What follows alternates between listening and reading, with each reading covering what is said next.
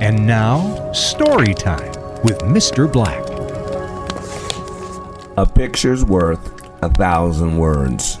In other words, what you're doing speaks so loudly that people don't need to listen to the sermon you're preaching. During World War II, food shortages became widespread in the United States. It was a serious issue because the reduced availability of food resulted in it being unaffordable, not only for ordinary Americans, but also for the government that had to pay ever-increasing prices to feed the troops. The solution was to somehow encourage people to grow their own fruit and vegetables so that an abundance of produce eventually brought the prices down. But the challenge remained, how do you change the culture of people in an entire country, especially those living in the big cities, from being consumers of food to growers of food? And how? You start at the top. The presidency. FDR, Franklin and Eleanor Roosevelt, planted a vegetable patch as an example to other Americans, and they did it at the White House. They called it a victory garden, named it after a similar idea in the past, with which a symbolic term representing the indirect contribution people could make to the war effort. By growing their own food, people were doing their bit for the war. And if the president and his wife could grow their own food, surely everyone else could do the same. The initiative caught on in an astonishingly short period of time. Over 20 million households had planted their own vegetable patches, and over 40% of the nation's fresh food supply was homegrown. The culture had been changed.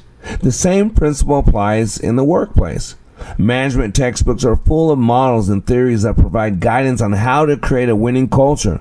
But really, they overcomplicate what is one of the most simple management exercises. In order for the culture of our team to change, the process begins at the top. It begins with us. Many leaders underestimate the influence they have on their employees' attitudes and moods. It's the seemingly insignificant things you say and do that have the greatest significance. Once you identify the kind of culture you desire, all you need to do is personally be the culture you desire. In other words, if you want employees to care, be caring. If you want employees to treat customers brilliantly, treat them brilliantly. If you want employees to work well together, work well with your own colleagues. If you want employees to be high performers, be a high performer.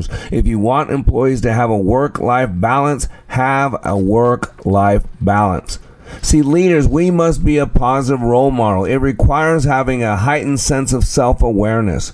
We're on show more than we might realize. People are always watching. The way we act implicitly permits others to act in the same way. So we've got to be aware of our strengths and inspiring attributes so that we can amplify them. Be conscious of our faults and bad habits so we can keep them in check. And despite the success that the Roosevelts had with their own victory garden, Americans abandoned their own vegetable patches in the decades that follow. Why did this happen? Again, from the top. One reason is that leadership changed. Subsequent presidents weren't strong advocates of growing food and vegetables at their White House, and so something was once a national victory was now quickly defeated. Remember, leadership changed and the culture changed with it, and that can be good or bad. Leadership is a loop, ladies and gentlemen. We must flex our pecs, leaders. PEC. It's about permission, it's about example, and it's about culture. Give people permission and be the example you want to see in your culture. You have been listening to Mr. Black, Master Trainer for Like It Matters. Please find us on Facebook by searching LIM Radio. Make sure to follow us, like our posts, and share with others. Also, search YouTube for Like It Matters. Be sure to like and subscribe to our channel. And for more information on how we can help you live life like it matters, go to likeitmatters.net, where you can find more information on our transformational training, our life coaching, counseling, our radio show, and other ways we help you continue the journey of living life like it matters.